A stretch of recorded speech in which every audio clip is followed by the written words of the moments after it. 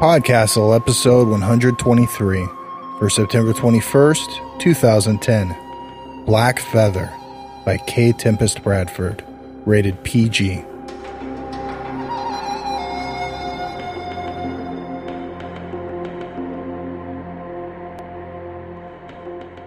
Welcome to PodCastle. I'm MK Hobson, and today's story is Black Feather by K. Tempest Bradford. The story originally appeared in Interfictions, a print anthology showcase for interstitial fiction. What is interstitial fiction, you might ask? The definition on the website of the Interstitial Arts Foundation, which is the organization that put out the anthology, by the way, is that it is art made in the interstices between genres and categories, art that flourishes in the borderlands between different disciplines, mediums, and cultures. Art that crosses borders made by artists who refuse to be constrained by category labels. Ravens play a large part in today's story, and I can't imagine a more interstitial animal. Like interstitial art, they flourish in the borderlands. Curious, adaptable, aggressive, and omnivorous, they don't surrender to the challenges in their environment, they overcome them. Widely regarded as one of the smartest of all birds, they are uncanny mimics and able problem solvers. But I think it's their incredible level of social and emotional intelligence that captivates us the most. Both ravens and crows will come to recognize individual human beings and even call them by name, that is, a vocalization they use in no other situation. They have also been observed to kill others of their own species for no discernible reason. Perhaps it is because we recognize so much of our own behavior in them that we humans have always both respected and been wary of these strange, beautiful birds. Here in the Pacific Northwest, the raven has a particularly storied reputation among Native American tribes. It is said that he created the world by dropping a stone from his beak, and that he brought light to humanity by stealing it from his misanthropic grandfather, Gray Eagle. In other mythologies, though, the raven's sly intelligence is viewed as far more ominous. In parts of Europe, ravens are considered to harbor the ghosts of murdered people or the souls of the damned. So which are they? Noble, enlightened tricksters or dark, demonic messengers from the other side? You'll just have to draw your own conclusions after listening to today's story. Author K. Tempest Bradford is a speculative short story writer by day, an activist blogger by night, and a gadget nerd in the interstices. She attended Clarion West in 2003 and currently belongs to two New York City-based fiction writing groups, Altered Fluid and The Black Beans. Her fiction has appeared in Abyss and Apex, Farthing Magazine, Strange Horizons, Sybil's Garage, Electric Velocipede, and the Federation's and Interfictions anthologies. She contributes blog posts, essays, columns, and features to Tor.com, the Carl Brandon Society blog, the Feminist SF blog, and The Angry Black Woman. The nexus of all her activities is her website at ktempestbradford.com. The story is read by Amal El Motar, a first-generation Lebanese-Canadian currently pursuing a PhD in English literature at the Cornwall campus of the University of Exeter. She lives in an old library built of dismantled ships, where, in her hours of rest, she drinks tea, plays the harp, and writes love letters to Damascus. Her short fiction and poetry have appeared in a range of publications, including Strange Horizons, Shimmer, Cabinet des Filles, Sybil's Garage, Mythic Delirium, and Idiomancer. She is the winner of the 2009 Riesling Award for Best Short Poem, and is in her first year of eligibility for the J.W. Campbell Award. She co-edits Goblin Fruit, an online quarterly dedicated to fantastical poetry, with the nefarious Jessica P. Wick, and keeps a live journal under the name Tithanai, and that's spelled TITHENAI.livejournal.com. Her book, The Honey Month, a collection of spontaneous short fiction and poetry inspired by the taste of 35 different flavors of honey, is available from Papavaria Press. Enjoy the story. Black Feather by K. Tempest Bradford. Exactly 1 year before she saw the raven, Brenna began to dream of flying. Sometimes she was in a plane, sometimes she was in a bird, sometimes she was just herself, surrounded by sky, clouds, and too thin to breathe air. In the dark, in the light, over cities and oceans and fields, she flew, every night for a year. Then, on the 12th day of the 12th month, the dreams changed. They ended with a crash and fire and the feeling of falling. Most nights, she almost didn't wake up in time. Exactly 1 year from the night the dreams began, Brenna struggled out of sleep, the phantom smell of burning metal still in her nose. She reached out for Scott. He was not there. He was never there. He had never been there. She fell back onto her pillows and groaned. Another dream of flying, another reaching out for Scott. She wished she could stop doing both. Brenna lived in Manhattan, a small, insignificant corner of it way at the very tip-top. On an island of concrete and glass and steel, she had found the one place still mostly untouched. It had a lake and a forest and a hill she could climb without ever realizing how high she was at the top. From there, everything seemed far away, not far down. Not like when you're in a building or falling from the sky. She had lived by this park, this forest, for 2 months now. The apartment, her new apartment, was paid up for the summer, a graduation gift from her mother. That morning, while the sky was still pink and yellow, she went out and up the hill to the small meadow at the very top. She thought of it as her place. It was there, in that meadow, amongst the crumbling remains of benches and street lamps long abandoned to the regrowing wilderness, that Brenna first met the raven. She was meditating under a large oak tree when she heard a raven's cry. The sound didn't register at first, and might not have ever, if it hadn't been so persistent. The constant cawing didn't stop until she opened her eyes. There, on the fallen tree trunk in front of her, stood a black raven. It had been a long time since she'd seen one, not since England, when she put aside her fear of flying to follow Scott across an ocean. A year ago. "Did you follow me?" she joked. The raven looked right at her and cawed. It came back to her then, a rush of emotion and memory, half hidden, half forgotten. A warm day by the sea, looking back over the ocean toward New York, a raven standing out on the rocks, her plea to him. "I want to fly. I want to fly and be free and go wherever and whenever. I want to fly." She wanted it so badly that she felt her heart would break.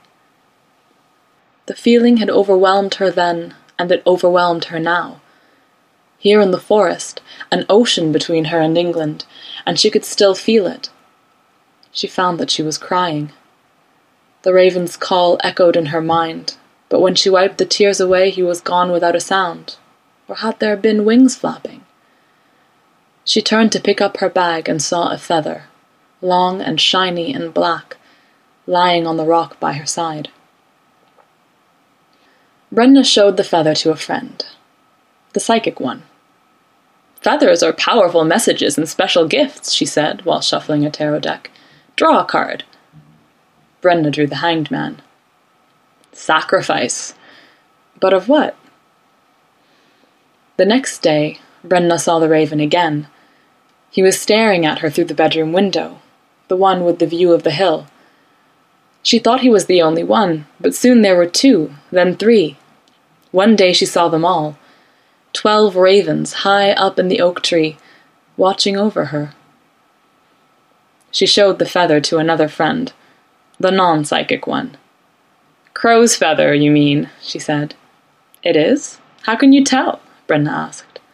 "Because we don't have ravens in New York. We have crows." They called to her in her dreams. She heard them, but couldn't find them. Their feathers littered the floor, long and shiny and black. She dreamed of flying through a forest of black trees and shiny ebony leaves, always following the raven's song. She had 6 nights of this, 6 nights of searching and never finding, 6 nights of waking up sweaty with raven feathers in her hair. On the 7th night, the dream changed again. She found herself in a little wooden cabin, fire crackling in the hearth, 12 small beds along the wall. She stood in the middle, wearing nothing but a man's white shirt. The ravens called to her from outside, but she did not want to go. One by one they flew in through the open door, and in a moment, a blink, an instant, they were not ravens, but young men. The youngest of all looked a lot like her. "Who are you?" she asked. "We are your brothers," one said. "We died for you," said another. The dream ended. Brenna ran into Scott, accidentally on purpose, taking a cigarette break in front of the building where he taught his summer course. The only thing she regretted about graduating was not being able to take his classes anymore. "So you live in Inwood now?" he asked as they walked toward his office. "Yeah, right by the hill. There are some interesting cave formations up there. Do you want to come explore them with me?" "Sure, that'd be cool." "Okay, meet you by the baseball diamond at noon tomorrow." He flicked his cigarette away and went back inside. Brenna sighed. 24 hours. Yeah, I'll survive. On the 8th night, she dreamed again. The cabin again. This time the young men were already there. "We're hungry," one said. So she cooked them dinner. They were each careful not to stain their white shirts. The dream ended. Scott took her up the hill to where the village Shirakapkok used to be at the base of a cliff, black rocks piled on one another, embedded in the soil, rising up and up and up, farther than Brenna was willing to look. "See up there?" Scott pointed. "The opening? It leads to a cave. Let's see if we can get in." Scott hopped up on a boulder and started climbing like it was the easiest thing in the world. Brenna forgot that, though his hair was completely white, Scott was only in his 40s.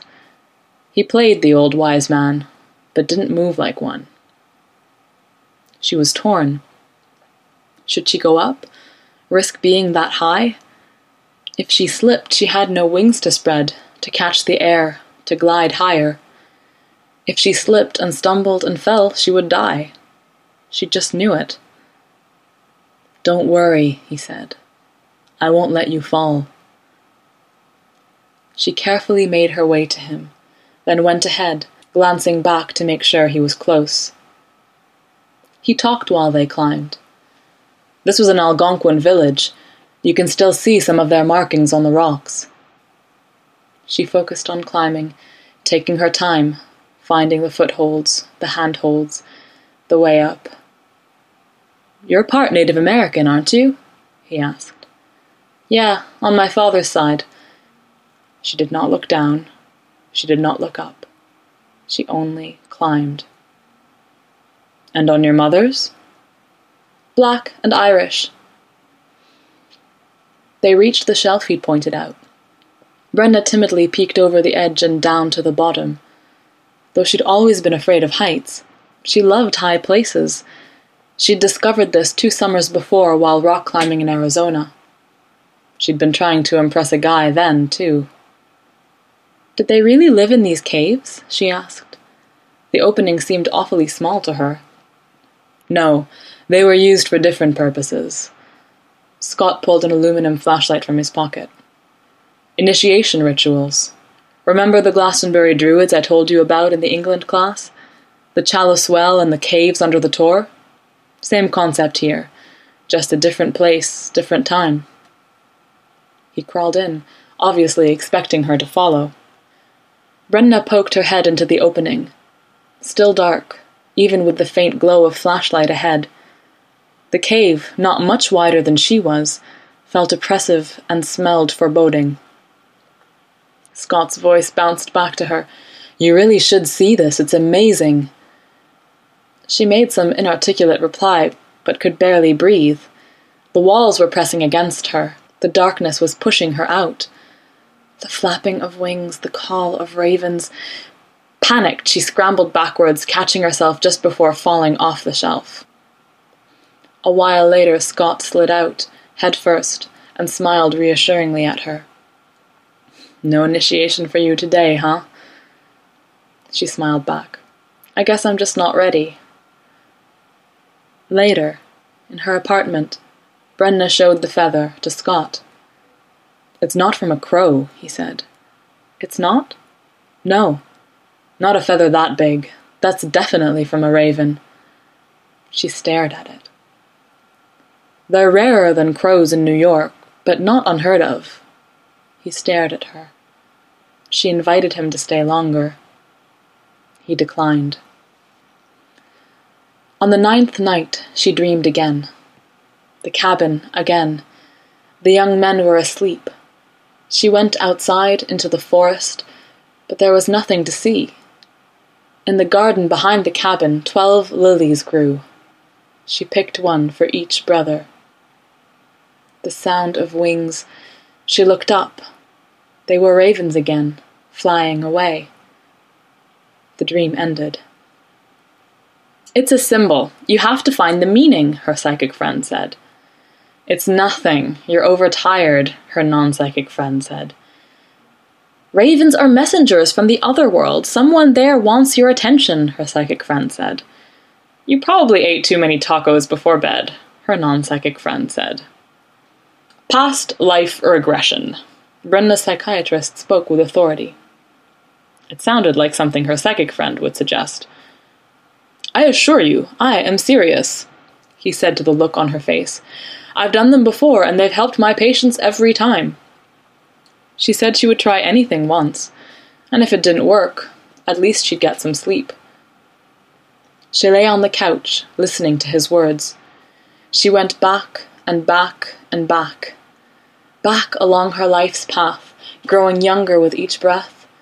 Back through high school, middle school, her first kiss, her first pitch, her first word, until she came to a place, comfortable, warm, familiar, red, the place just before birth, her mother's womb. Her arms wrapped around another, protecting him. She knows that she must hold on tight and never let go. She cannot lose him. But she is going back and back and back, and his eyes open and his heart beats along with hers, and he looks at her. "I am your brother. I died for you." Then the sound of wings. She did not know when she began to scream, but she knew it took a long time for her to stop. As a child, Brenna had desperately wanted a brother. She would try to adopt the neighborhood boys into her family. She would try to walk away with babies at the mall. Other girls her age had crushes and pretend boyfriends. Brenna had pretend big brothers. When she was 9, Brenna's mother told her that she was a twin. She had had a brother in the womb with her, and on the ultrasound pictures she seemed to be hugging him. But in the 8th month, only one of their hearts was beating. They were delivered by emergency C-section. Brenna held on to her brother until the end. He was born first, though born dead. Her parents had named him Benjamin. When she was 12, her mother finally took her to see his grave. Beloved son and brother. After that, the thought of a brother only made Brenna incredibly sad. She no longer wished for one. She pushed it out of her mind and forgot about it entirely. Until now. She was reluctant to go to Scott. Lately he'd been more standoffish than usual. Brenna had hoped that once she was no longer his student, he'd be more affectionate. On the contrary, he'd been more reticent than usual since they went to the park. But she was desperate. "The shrink didn't know what he was doing," Scott said. "And you do?" she replied. "Yes." She believed him. "Don't worry," he said. "I won't let you fall." Again she went back and back and back, this time one hand in the physical world, safely tucked in Scott's, his voice guiding her along the path of her life. She watched her life roll back like a movie on rewind, and when she came to the womb, she was inside looking in, apart from the two small, not yet people holding on to each other. The one that was not her opened his eyes. "I am your brother. I love you." Then the sound of wings. Brenna flew through the air, faster and faster and faster, flew back through her lives, each one freezing at one moment, a picture in her soul. She flew through them all until she came to the last one, the first one, and she could fly no more. She is just a baby. They carry her out into the courtyard while they watch. Each son is led to the block, the oldest first, to have his head chopped off.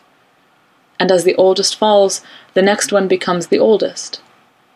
Then he falls, then another, until the 12th son, the youngest, who is now the eldest, is led to the block. He looks at her, his baby sister. "I love you. I died for you." And he falls too. She cries and cries. Her mother coos and cuddles, but there is no end to her crying. "She cries for them," her mother says. "She could not possibly understand," her father says. She understands. That night, Brenna didn't want to dream, didn't want to sleep. She lay in bed watching the constellations roll across the sky like hieroglyphs, and just as undecipherable. She looked over the pictures in her mind, the lives frozen. There had been 12 including this one, but not including the first. In each she saw a brother. In each he died. Brenna took the feather, her gift from the raven, and placed it beside her pillow. Her eyes drooped, then closed. She slipped into sleep, then into dreams. She is flying, back and back and back through her lives, frozen in place, until she comes to the first one, and she can fly no more. So she speaks instead. "Why are there 12 white shirts in the wash, mother?" she asks the queen. "Because they are not clean, daughter," the queen answers with sadness. She has always been sad, even when she is happy. "What soils them, mother?" "Blood." The dream ended. The next night she flew back again. She is in a garden. "Why does this plot have 12 lilies and nothing else, mother?" "Because nothing else will grow there, daughter." "Why is that?" "Because that is where your brothers are buried." The dream ended. The next night she flew back again. "Why are all my brothers dead, mother?" "Your father had them killed, daughter." "Why did he do that?" "So you could have all the wealth and kingdom for yourself." Brenna asked Scott, "Are they dreams or are they memories?" "What's the difference?" was his enigmatic reply. She was starting to get frustrated. "Try asking your dream what it wants you to understand." That was a thought. That afternoon, Brenna lay in bed, too afraid to sleep, too depressed to rise. "So you could have all the wealth and kingdom for yourself," the queen had said. How senseless! A raven stared through her bedroom window. She mouthed to him, "I'm sorry." That night, she reluctantly slept again, dreamed again. This time she did not pick a destination, but still ended up flying back and back and back until she could fly no more. She was running away and into the woods. She had to stop herself. Stop and think and ask. Ask what? "You're a very inquisitive child, aren't you?" A voice from above. She looked up. From a tree hung a man with long white hair bound in a ponytail. He hung from one foot upside down. He didn't seem at all affected by it. "Go ahead, ask me something. I know almost everything now." "Why? Is the sky blue? Do fools fall in love? Do birds suddenly appear? You'll have to be more specific, my dear." She was supposed to ask him about how... Yes?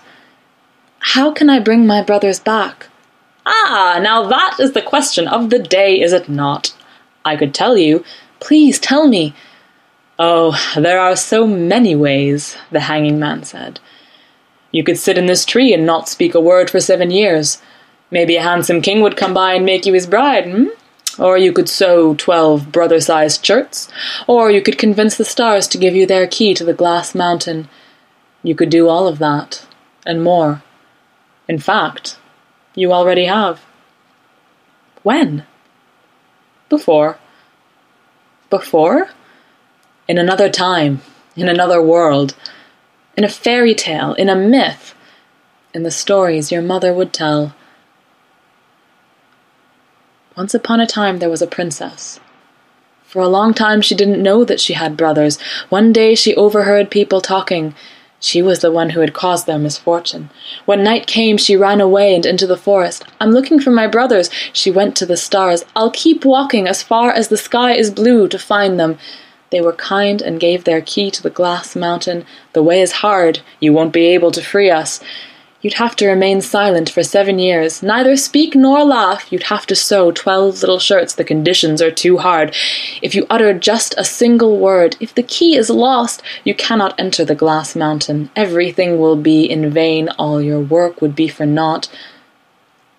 The fragments danced in the corner of her mind's eye. But were they real memories, or the memories of dreams? What's the difference? The hanging man asked. The flapping of wings. 12 ravens perched in the tree, looking at Brenna, watching over her. You say you want your brothers back? Here they are. They're birds, she said. They're ravens. Why? Because they're dead. The ravens began to call out to her, calling and calling and calling. Brenna covered her ears and closed her eyes and willed herself awake. Struggled up and up and up out of sleep. But the calling continued outside her bedroom window. 12 ravens on the fire escape, calling to her. Fly with us! Fly, fly, fly! I can't! Brenna yelled through the window. I can't! It's too high! You're afraid, one said. Then the others, You're afraid! You're afraid! You're afraid! Afraid to die? The phone rang and she jerked awake. The room was silent. She looked out the window. Nothing there but the night. The phone rang again, and she quickly picked it up. What? She barked. A short silence. I'm sorry I woke you. I thought you'd appreciate it. Scott. How did you know? She wasn't sure if she wanted the answer. Another silence. What are you afraid of, Brenna? Truly afraid of? She swallowed. On the other side of the window, it was just becoming morning. The dark outline of the hill with the dark outline of the apartments with the dark outline of the bridge against the less dark of the sky. Falling, she finally said. Flying is nothing more than controlled falling. There was a long silence. Come find me later. We'll talk, he said, then hung up. Brenna couldn't fall back to sleep. There was no sleep left in her, even in the cool light of dawn. She slipped out of bed and got dressed in the semi-darkness. She went out the door, down the street, and into the forest. Halfway up the hill she came upon a little wooden cabin. It had never been there before. She went inside. On the table was a white shirt. She took it up and began to sew. There are many certainties in this world, Brenna, the hanging man said. He hung from nowhere, his head beside hers. His breath smelled of smoke. One of them is that you always completed the tasks that I gave you, without fail, no matter how hard or how many. She could only regard him with a questioning gaze. She could not, must not speak. This she knew. So what do you want now? Another 12 lives, another 12 tries. She finished the sleeve. The shirt was complete. The dream ended. Brenna woke up in her bed. It was noon. It was a dream. She slipped out of bed and got dressed in the midday sun. She went out the door, down the street, and into the forest. She headed to her place, her favorite tree. She pulled herself up into the branches, stepped out onto a limb, and looked down. She was surrounded by fire. She screamed.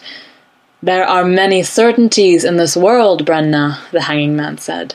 His white ponytail hung low, almost touching the flames. He didn't seem affected by it. "One of them is that your brothers will never let you die." The flames shot higher. "They will always choose to die for you." "Why?" "Because they love you. Because you are not ready." "But I'm the reason they die." "No. You're the reason they live." Ravens circled the tree, beating away flames with their wings. "You completed the tasks a long time ago, so I granted your wish. Each brother lived a life equal to the one he would have had if not for you." "Even Benjamin?" "Even Benjamin." "And if I wish again?" "You will get the same. No more, no less." The tips of their wings ignited. Black feathers scorched blacker. The ravens flapped fire, succumbing to the flames one by one. "No! Death is inevitable, whether you fear it or face it bravely." The fire nearly consumed her. The dream ended. Brenna woke up in her bed. It was almost evening. It was... A raven stared at her through the window. A white shirt hung from the doorknob. She slipped out of bed and pulled the shirt from the knob, held it close to her as sunlight seeped slowly from the sky. "Okay," she said to herself. Then to the raven. "Okay." She put on the shirt, then took the feather from her bedside and put it in her hair. She went out the door, down the street, into the forest, up to the cliff. The glass mountain. She began to climb, taking her time, finding the footholds, the handholds, the way up. Higher and higher. The sun began to set. Higher and higher. The air began to mist. Higher and higher. She did not look down. She did not look up. She only climbed. She reached the shelf, the mouth of the cave, took a deep breath, and crawled inside. Deep into the darkness. The walls pressing in on her from every side, the darkness drawing her in, driving her forward, welcoming her to the end, the peak of the glass mountain. Her brothers were there, waiting for her in their white shirts. She ran to them, held them tight, and danced with each in turn. Then, one by one, they took off their shirts, the shirts she had sewn, and became ravens again, flying in circles, calling to her. Flying is nothing more than controlled falling. She stepped to the edge of the mountain, faced the setting sun, and nodded. Yes. Yes, I'm ready. She fell forward from the edge, fell into the air. Her white shirt came apart at the seams, falling away from her as she turned, arms spread, wings spread, black, shiny fingers, feathers catching the wind, lifting her up and up as she joined the ravens, her brothers in the sky, flying into the sun, into the west, flying home.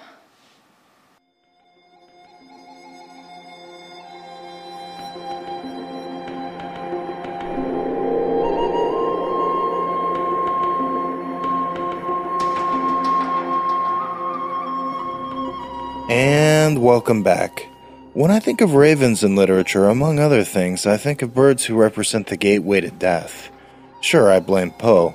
I don't usually think of them as creatures symbolic of rebirth. That's Phoenix territory, or at least that's my knee-jerk reaction. Although, that's something of a false dichotomy, isn't it? For many people, death and rebirth are just different stages of the journey, so why not ravens? Before we get into feedback, I want to talk about something I'm really excited about that's happening on our forum. Anyone who signs up and comments on the stories there is eligible to receive a bunch of free and exclusive stories to listen to that aren't available anywhere else. I guess that's what exclusive means, right? I kind of mentioned this in last week's episode, but wow, the author list has really grown.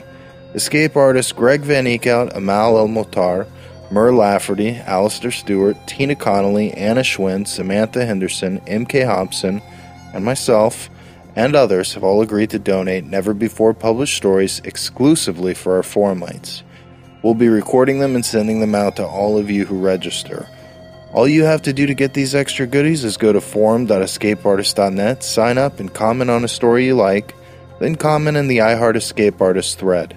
Do that before the end of September and I'll send you a bunch of exclusive stories in October. It's trick-or-treating made easy. Alright, feedback for PodCastle 116, Holly Black's Paper Cut Scissors, read by Matthew Wayne Selznick. It kicked off our Borderlands of Fantasy Month with the story of a girl literally swallowed up by literature and her ex-boyfriend's botched rescue attempt. At least, that's what happened the first time I listened to it. Anarchistador said, as a rule, I'm not a big fan of meta or self-aware fiction, but I found myself drawn into the world of the story pretty quick. I love the idea of all these literary characters rubbing elbows in an eccentric bookworm's basement. Also, is it wrong that I enjoyed the idea of Werther getting a good beating? Gateau said, I kind of wish the author had just stuck to classic literature references when the character started coming alive. Mostly because I felt slightly embarrassed that I knew more about graphic novel references than some of the classics. But the actual concept of the story was the best part. How many times have you read something and would give anything to dive into that reality? I nearly peed myself when Justin saw his girlfriend in a Hogwarts uniform. I would totally write myself into that series if I could. Schreiber laughed in a crowded cafe when Wolverine growled, "Who's John Galt?" And Gia liked it so much she listened to it twice, saying, the first time when Justin visited the collection at night and added a little something to Linda's story was great, but that was nothing compared to the second time, when Justin got into a fist fight with Siegfried and had to be saved by Randolph Carter. That was epic. I can't wait to hear what happens next time. And Gia did come back to tell us about how much things changed when she listened to it the third time, the fourth, the fifth. Head on over to our forum at forum.escapeartist.net to get in on the discussion and find out about all the adventures that may have ended differently from the stories you heard. If you like what we're doing, please consider visiting PodCastle.org and making a donation. Every single cent goes to paying our authors and keeping us afloat so we can continue to bring great fantasy stories to you week after week. Thank you very much for your support. We'd also like to thank you for letting us share another story with you. PodCastle is made up by Associate Editor Ann Leckie, Sound Editor Peter Wood, co-host M.K. Hobson, and your terrible but great editors Anna Schwinn and myself, Dave Thompson. That's all for this time, brothers and sisters. We'll be back in a week when a familiar dragon returns to PodCastle for the very first time. Until then, keep on flying those friendly skies, and we'll see you all in a week. PodCastle is a production of Escape Artists Incorporated and is distributed on a Creative Commons Attribution Non-Commercial No Derivatives license. Share it, but don't change it or sell it. Our theme music is by Shiva in Exile. You can find them at magnatune.com. You can discuss this episode of PodCastle or nearly anything else on our forums. Just visit forum.escapeartist.info. And if you like science fiction or horror, be sure to visit our sister podcasts, Escape Pod and Pseudopod. And if you enjoyed this episode, tell a friend, or post to your blog about it, or consider donating via the PayPal link on our site. Neil Gaiman said, "Sometimes you wake up, sometimes the fall kills you, and sometimes when you fall, you fly."